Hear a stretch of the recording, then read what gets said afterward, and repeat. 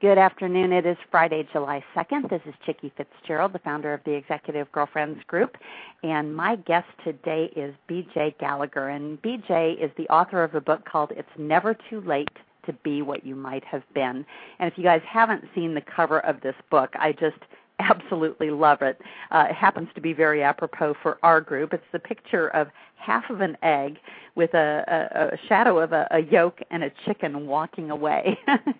So couldn't be more appropriate for our group. BJ, welcome. Thank you. So why don't you give us just a thumbnail sketch of you before we dive in and start talking about what got you to the place where you wanted to write this book? Sure. Well, I am in sunny Southern California. I know we have a couple of other California women on the line. I'm in Los Angeles. And let's see, I've been self-employed since '91. I'm an author and a speaker and a consultant. And before that, I was the manager of training and development for the Los Angeles Times for a few years. And before that, I was the director of training for the University of Southern California. So you can tell I'm a California girl. And let's see, I'm single. I live with 8 cats, a dog, and a rabbit. Oh my! So I have, and hopefully are really good friends with the vet. I think the vet has a condo in Hawaii with what I've spent over the last 20 years. I never intended to have that many pets, but things just happen. They show up. And out here, when we refer to the industry, we're talking about show business, because that's the dominant industry here in L.A. So if somebody says I'm in the industry, that means they're in movies or television. So it was interesting to hear that folks in the travel business refer to themselves as the industry, too. Well, this group certainly had its roots in a core group of about 30 women who had known each other for a very long time, and we founded the group in 2008 with essentially 30 women, grew to 100 by the end of 2008, grew to about 400 by the end of last year, wow. And made the strategic decision as a board to expand beyond the travel industry. And so have got a lot of folks who have joined from service industries, and we've got entrepreneurs, we've got corporate women, we've got people who work for smaller companies, family-owned companies. So a really, really broad range, but I do get a big kick. Well, the travel industry is the largest industry in the world, so I guess it's a little really? bit fair. To call it the industry is probably not too far off. But let's talk a little bit about your book. Is this your first book? Oh, heavens, no. I think this is my 22nd or 23rd book. I've lost track since I crossed the 20 mark. You are a brave soul. You are a brave soul. I've written a few, and my first few books were primarily for my industry. And were very much, kind of industry reports that were dry and boring and, had lots of statistics and charts and stuff in them.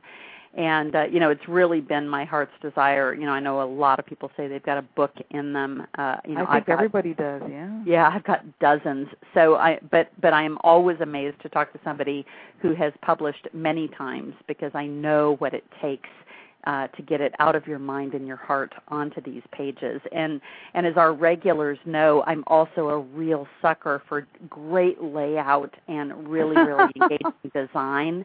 And your design of your book is brilliant. I just love it.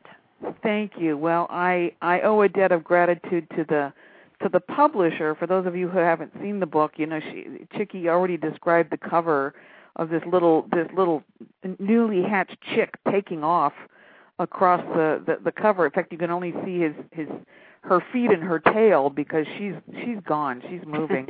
And inside, it's 2-color. It's a sort of it's a really pretty blue and black, and there's little chick tracks across the pages, and there's eggs, and the whole thing is about about being on the move, and new eggs symbolize new growth and springtime and new beginnings. And so it's really perfect for the theme of the book, which is it's never too late, because everybody in the book is over 40. They range from their 40s into their 80s. And these were people I profiled. I interviewed them, and there's a few famous people in there as well, who decided that whatever age they were going to do what they wanted to do, whether it was making money or becoming creative or becoming athletic or finding the love of their life.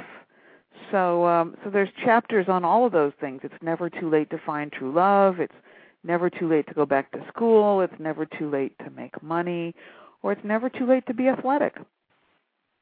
Well, it's so interesting. Our group ended up with the moniker of EGG, obviously because of being the Executive Girlfriends group, and I wanted to be able to pull together a women's group of professionals, because while I'm also a mother, certainly the predominant part of my life is the business aspect of who I am. It's kind of, ends up being larger than life even with my kids. Mm-hmm.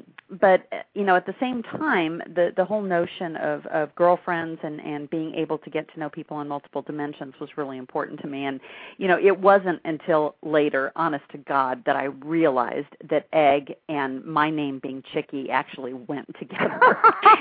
and my very dear friend Carolyn Corda, who is on the phone, continues to harass me about that and says how excellent that is. Excellent.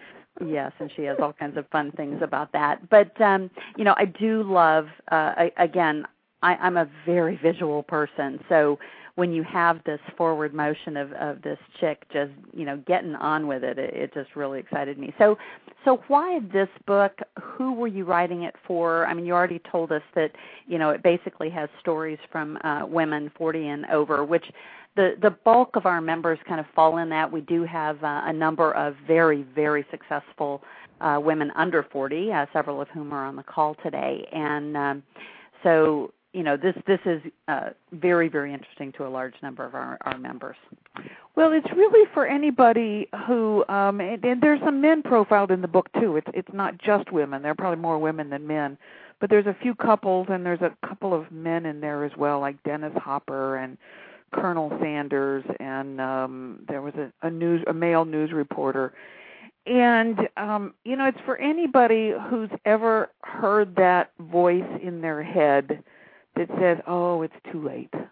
Give it up. It's too late for you.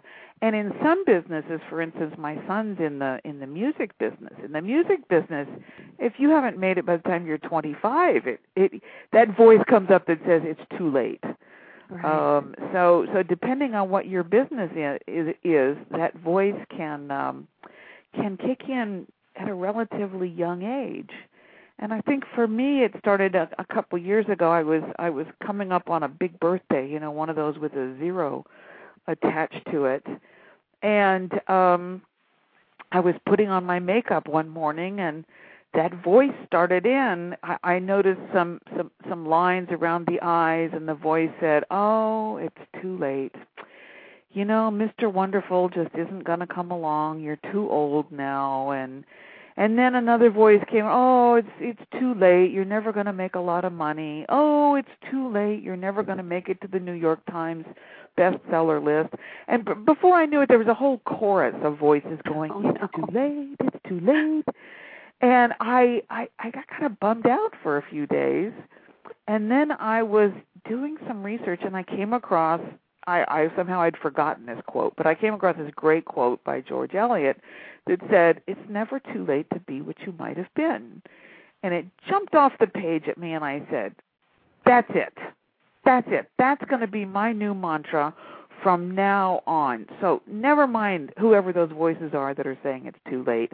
I don't buy it. Go away. I don't believe you. I'm gonna decide right here and now that it's never too late to be what I might have been.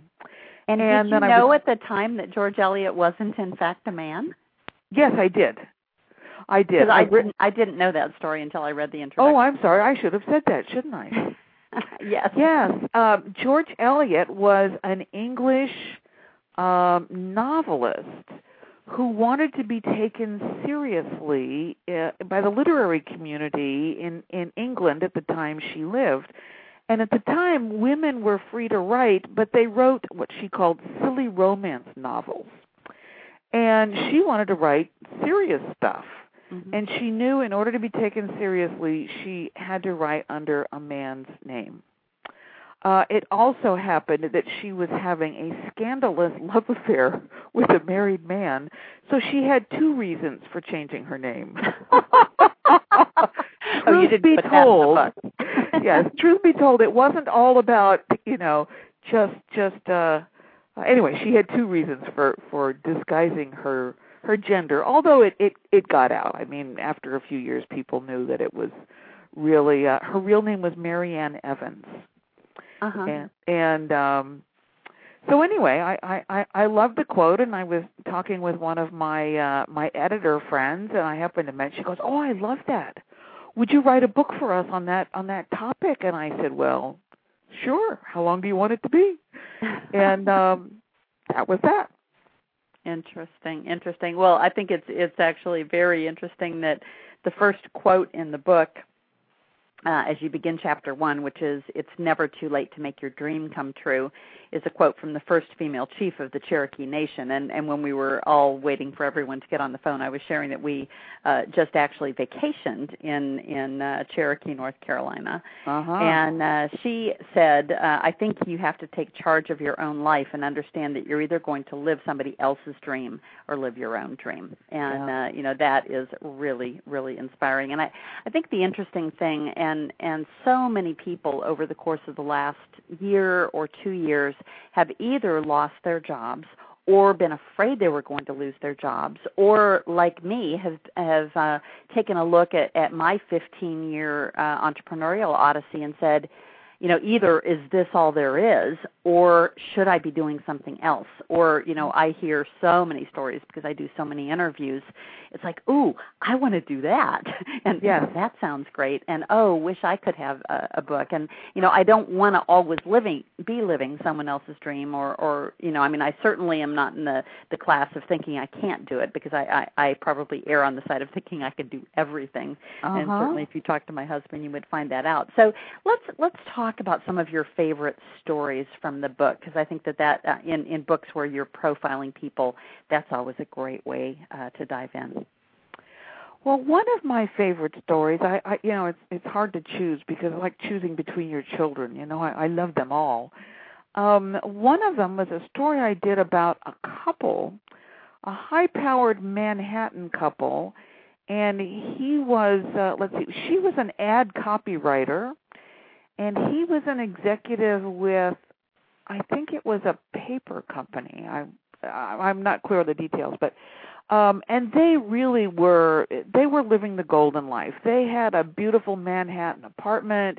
They had a home in the Hamptons. They went to all the A parties. They had tons of money, and they had it made. And yet the wife in particular, her name is Lori, and she kept having the sense like, is this all there is? Is this all there is? I mean, we've arrived, but somehow this is it?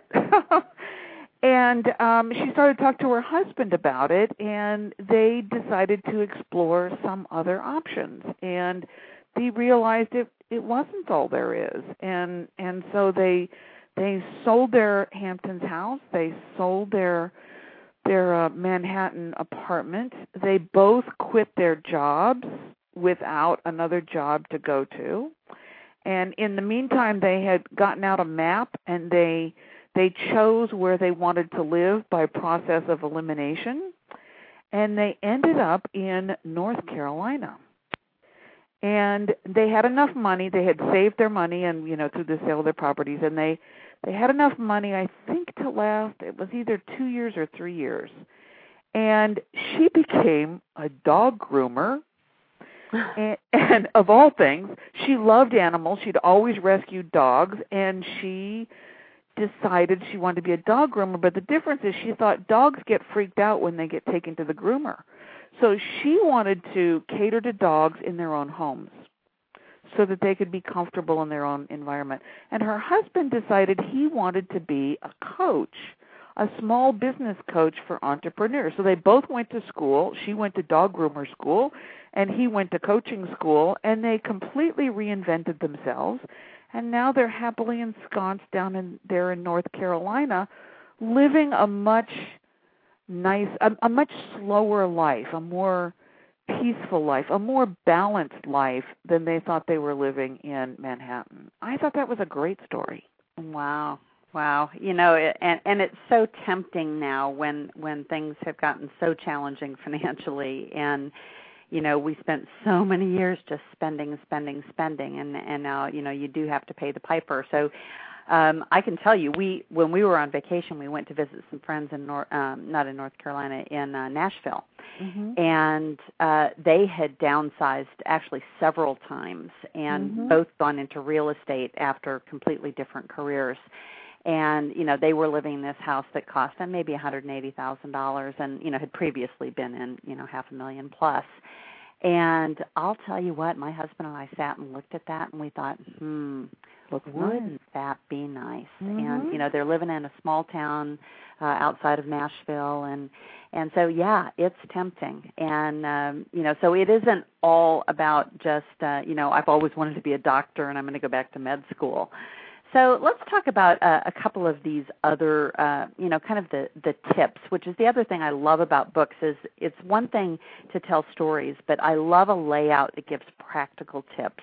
And so you have some never too late trips for making your dreams come true. And if you don't mind, since I don't know if you have the book open to this particular page, I'd like to read through them, and then that'd be great. Maybe you could just kind of add to the thought process for me. Number one is to create a mental picture of what your life would look like if you were living your dream. The mind thinks in pictures, so make a mental movie of your dream come true. Play and replay this movie often. And number two is to manage your motivation. Read books, watch DVDs, listen to CDs that help keep your enthusiasm, energy, and commitment high.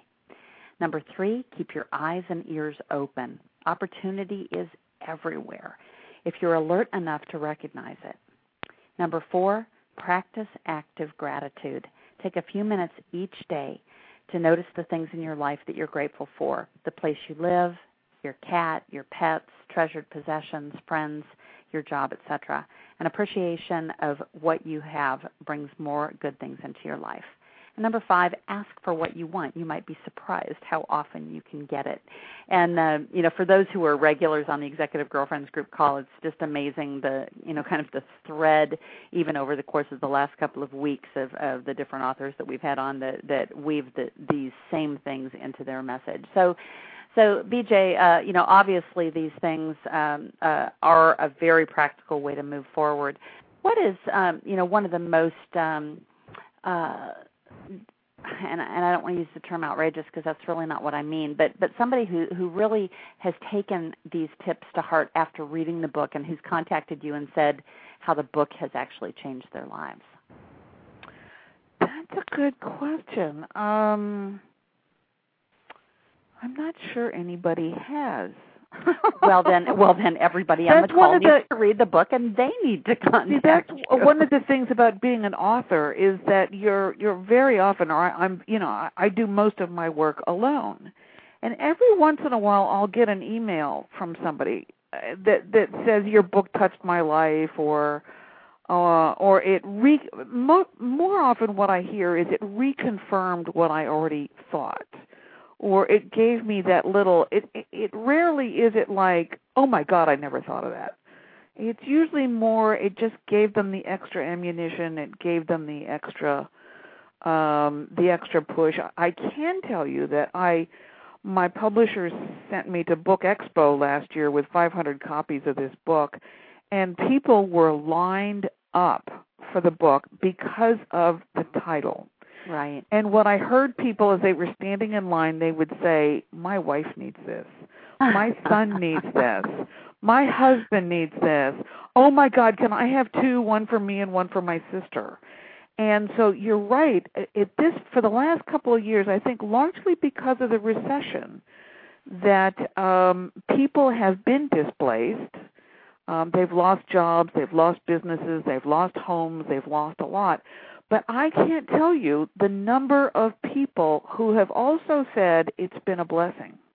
Right. Because without the recession, they just would have gone on doing what they were doing, and they weren't necessarily happy.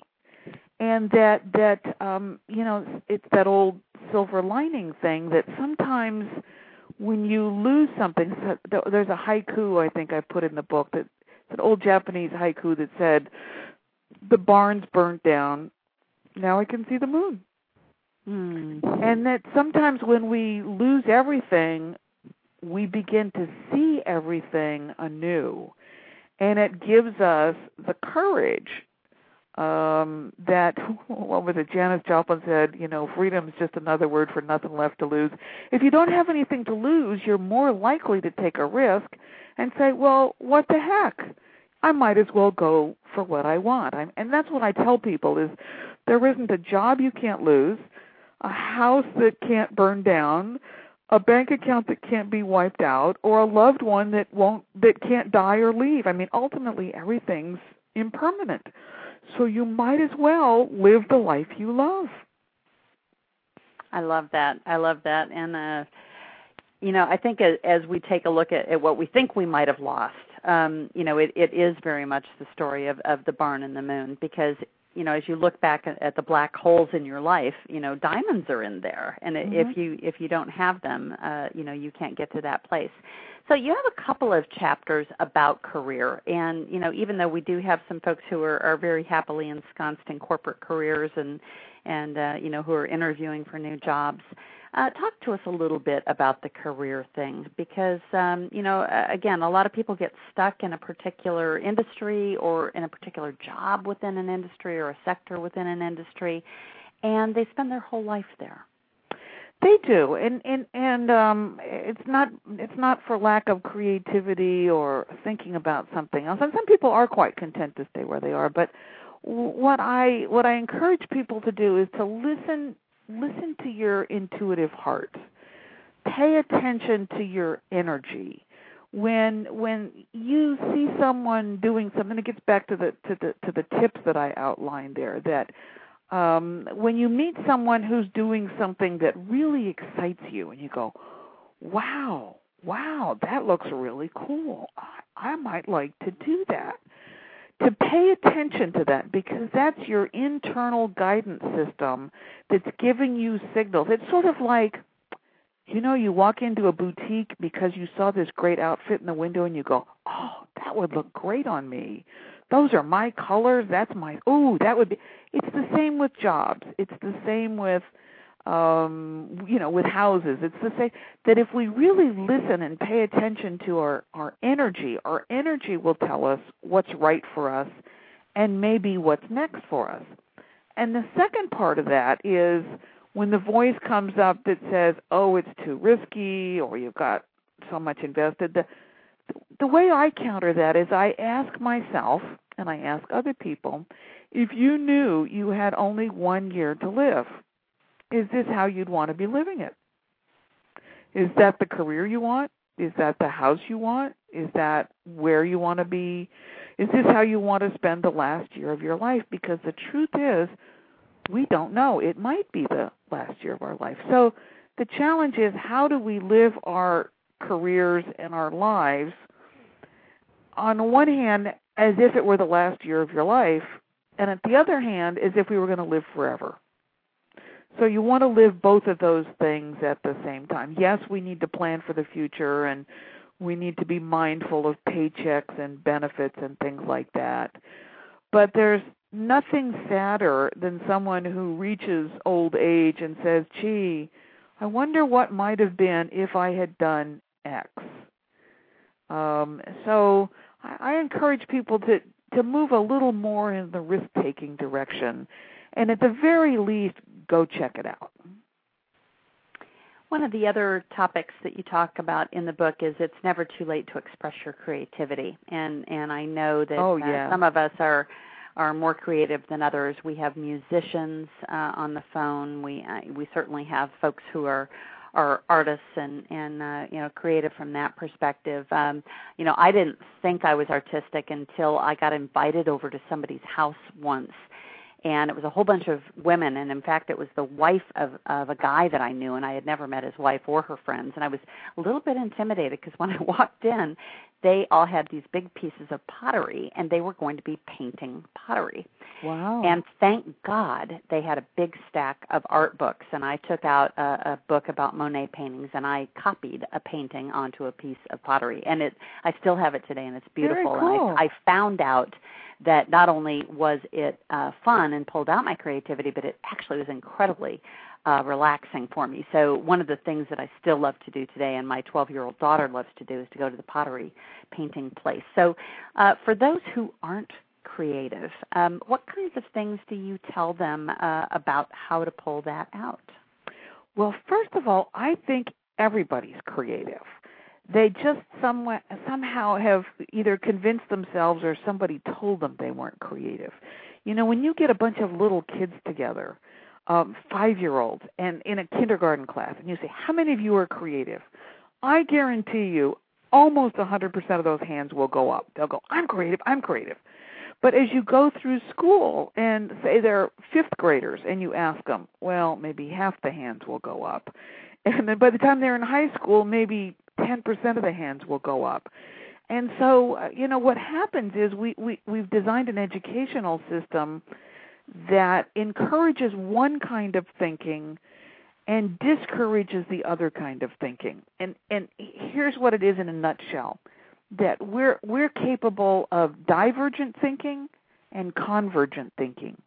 And convergent thinking is what school is really good at, which means there's one answer to this problem. 2 + 2 always equals 4. The Declaration of Independence was signed on such and such a date. It never changes. There's one right answer. But little kids are born being really good at divergent thinking, like, you know, how many uses are there for a paper clip? Oh, wow, look, at least 100. At least 100. And that's not even including clipping papers together. You can do all sorts of things with a paper clip. Little kids know this, and so, you know, we know that human beings are born creative. Almost all of them, if not 100% of them. So all we need to do as adults is to learn how to go back and build up those divergent thinking muscles that we used to have when we were younger. And you'd be surprised how creative people really are who think they're not creative. And, you know, some of the things I've done in my own life are first of all, I read that there's a wonderful book called The Artist's Way that probably everybody's familiar with. And it's a wonderful 12-chapter book, and there are Artist's Way groups around the country, and you can join a group, or you can just work with the book on your own. But the most important thing in that book, Julia Cameron's the author, and she said, we have to give ourselves permission to make bad art before we can make good art. That Picasso didn't start off being Picasso. Right. And, you know, Steven Spielberg didn't start off being Steven. They made bad art before they ever made good art. And then if we can give ourselves permission to do that, then over time we might actually create some good art. So I would say look for things that excite you. Again, like a job or a house, but look for painting furniture. That sounds like fun. Or recently I took a class in decoupage, where you simply take a piece of furniture, you paint it white, you buy a jar of this special kind of glue, and the guys who taught me, they used cocktail napkins. And you tear pieces of cocktail napkins and you glue it down and you cover it with polyurethane, and I thought, I can do that. I can't draw, but I can paste. I can't paint, but I know how to. I can play with clay. There's a wonderful story in the book about an Army intelligence officer, a female Army intelligence officer, who after 20 years in the Army retired and became an artist. And her specialty is faux finishing. I didn't even know what faux finishing was. I mean, she transformed a house. She transforms buildings. She did a book called The House That Faux Built, based on a house that she rehabbed after Hurricane Katrina to raise money for the Katrina victims. I mean, to go from an Army officer to a full-time artist, hey, if she can do it, we can all do it. Absolutely. Well, again, one of the things I love are the practical tips, and for being creative, you used an acrostic of cultivate an open mind, open eyes, open ears, reach for new experiences, explore ideas, act on impulse and intuition, take risks, invite color and light into your life, veer away from conformity, and express yourself. Yes. I absolutely love that. Yes, yes. And above all, give yourself permission to make bad art. That's a great place to start. It will free you up because you're making bad art. That's the best thing I can advise people is start off making bad art and see where it takes you. Very good. And the book has so many nuggets in it, and some of them have to do with careers and going back to school, and we just talked about express your creativity, and there's a whole section on gathering wealth and becoming athletic. But since we do have a couple of single people on the phone today, I'd like to close with zeroing in on finding true love. Yes, I knew you were going to go there. That's never great. Too late. It is never too late. And the people I interviewed in the book, I think two of the couples were over 50 and one was over 40. And then there was a celebrity couple, Tom Poston and what's her name? I can't remember. I'm blanking on her name. Suzanne Plachette. That's it, Suzanne Plachette. Thank you. And because I've heard two contrary pieces of advice about finding true love. One is make it a project and treat it like a project. That worked for me. You have a goal, you have a plan, you have a strategy, you get out there and date, and it's like finding a house, finding a job, finding a daycare center, whatever. You make it a project. For me it was like getting a dog. I knew what I wanted. I had a plan. And then there are people who are 180 degrees on the opposite side who say it happens when you least expect it. You have to let go of wanting a man, and then they'll show up when you least expect it. Now, who's right? I think they both are because and actually mine happened while I was making it a project, but it happened in a very unexpected way.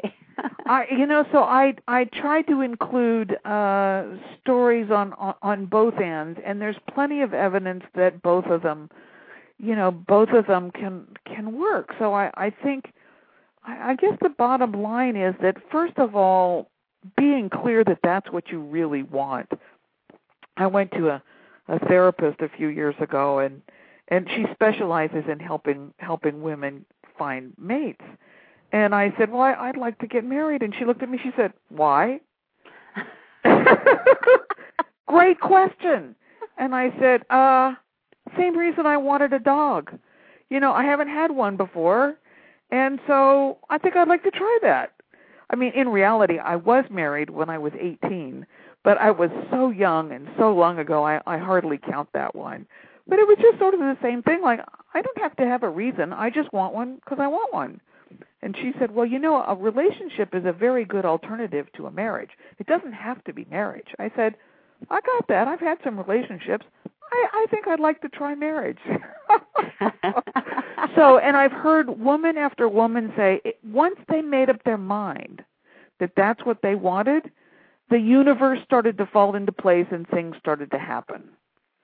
And so I think that's the biggest first step, is being really clear, like, yep, I want one of those.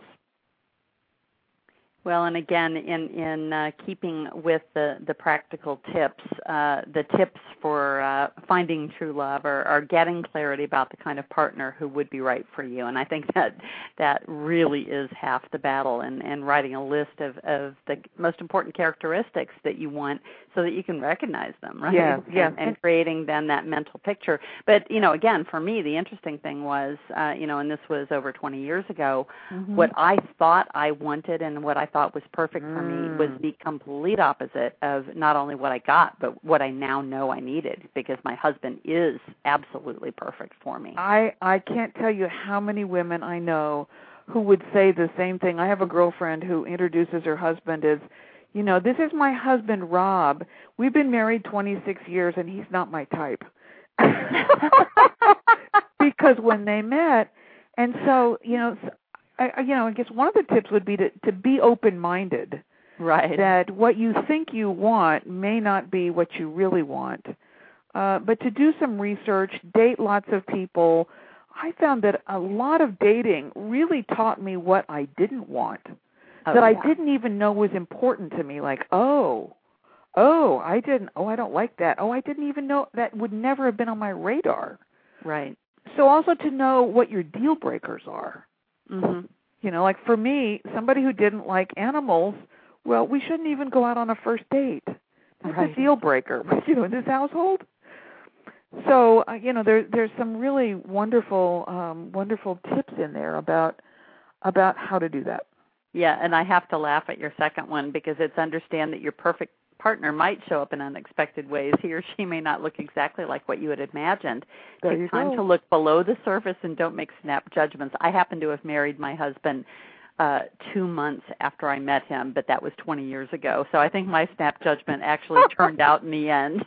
Yes, it did. And then the last three are put yourself in social situations and places doing things that you enjoy. You want to meet someone with common interests, so stay busy doing the things that you love. Flirt and flirt often. And then tap into spiritual resources as a part of your quest for true love. And I love that, and would kind of like to close on that note. But I would like to give folks a chance to either comment or ask questions. And again, for those of you who have not gotten a hold of this book, it's called It's Never Too Late to Be What You Might Have Been. The author is B.J. Gallagher. And it's available on the Executive Girlfriends Group website. We have a public website that has a bookstore, and you could just click there. BJ, before we go on to questions, why don't you tell them the best way to reach you? Oh, I'm very easy to find. My website is bjgallagher.com, and that's Gallagher. First initials BJ, so they can find me on my website. They can find me on Huffington Post. I write almost weekly for Huffington Post. In fact, I just posted a wonderful piece a couple days ago called "The Women's Declaration of Interdependence." So if you're near a computer, you might want to check that out. My books and are I posted that on my Facebook page. Oh, fabulous! Today, so, thank you. Folks Thank you. So I'm easy to find. I'm easily findable on the web. My books are in bookstores. They're on Amazon, and I welcome email, because being a writer is a solitary life. Absolutely. And BJ, I would also encourage you to make sure that all of the information is correct on your profile on the Executive Girlfriends Group site. Even if you don't come there regularly, Good, I'll go look. It's a great way for people to go and find you. And there's also a blog entry there where we've got other folks who write for Huffington Post and some other major publications, and they quite often will just copy their information in so that everybody can see it, or at least a link to it. Oh, terrific. Great, I'll do that. They can come over, and it's really easy to use, and again, it gives folks a way to find you. So I will upload a picture of your book so folks can find that. Thank and you. Do we have anybody who has a question or a comment? And don't forget to unmute if you have somehow muted yourself through this. *6, right? Yes. I have a comment. Sure. This is Kim, and have you been residing in my head? I am every woman. What can I say? I am every woman. I'm a little bit older than some of you, and it's like, I'm out of time. This is just all there is, and I hate that, because it's not. I know it's not. Uh-huh. And the creativity, I love that, paint bad paintings, because I've been creative since I came out. I'm just, overloaded with it. Drives me nuts sometimes, because if I don't use it, I'm not very much fun to be around. Yes. But and the one, the relationships, I'm single. I have to decide if I really want one or not. That was the whole thing. I think that's really true for a lot of us, and I certainly that's true for me. I've been single a long time, 40 years now, and I just have to admit that that clearly it's not that there haven't been men. There have been plenty of men. I've had plenty of opportunities, and on some level, I have to acknowledge that I've chosen to be single. Yeah. That I've been engaged a couple times. I've had lots of boyfriends, but my kid brother says I'm too picky. But for me, the notion is I meet men. Well, sure, I'd like to spend the summer with him, or a year with him. That'd be fun. But when the F word comes up, forever, it's like, oh, the criteria change. Yeah. Forever. But I want to thank you. I've got to get the book and read it. You're welcome. You're very welcome. All right, great. Any other questions or comments? This is Carolyn. I had a question. I'm curious as to how you found the folks you interviewed, and what criteria you used as to which ones made it into the book. Oh my goodness! I'll tell you, the internet has transformed the writer's life. I don't know how I managed to write books before the internet and before Google. And so I plugged into two communities. I belong to a women's brainstorming group out here in California there's about 350 women here in Southern California and another 300 or 400 up in Northern California. So I simply put a posting on our community bulletin board saying, here's what I'm looking for. I'm looking for stories about it's never too late. Career stories, love stories, fitness stories, whatever. I'm looking for stories. And then the second place I put a posting was I subscribe to a great PR service called PR Leads. And I put a posting there, which is national. If it's not international, I'm not sure. But it's at least national. And so that's how I found people outside of California.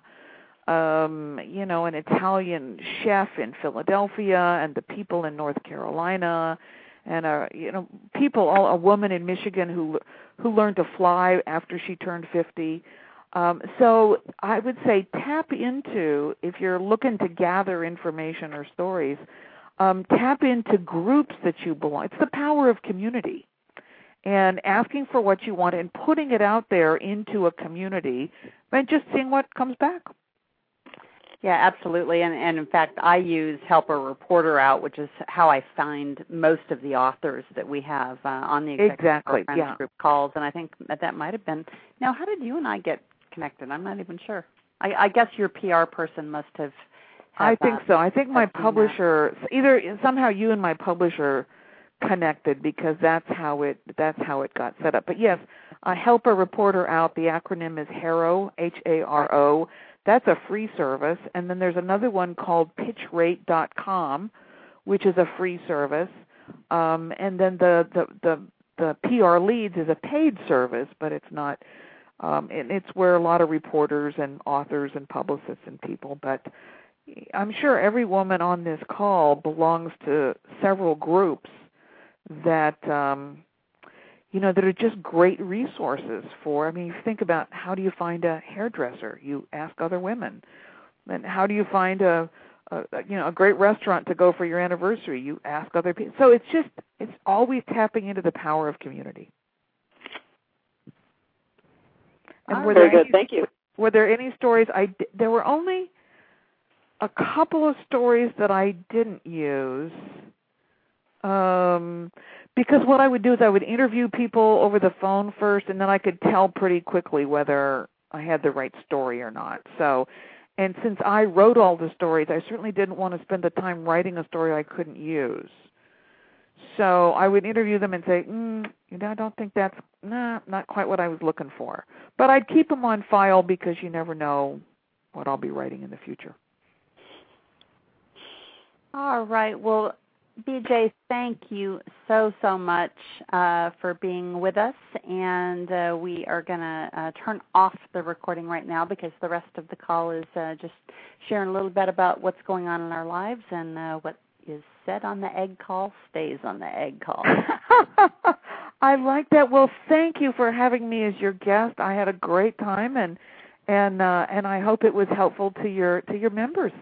Okay, great. Yes, and it will be available for download on both our iTunes site and also I put it on my Blog Talk Radio channel. Oh, terrific. And it will be available directly to our members commercial free. So I will send you that link just as soon as I've got it posted. Well, thank you, Chickie. I had a great time, and thank you for including me in the group today. Okay, BJ, take care. Thanks. Bye. Bye-bye.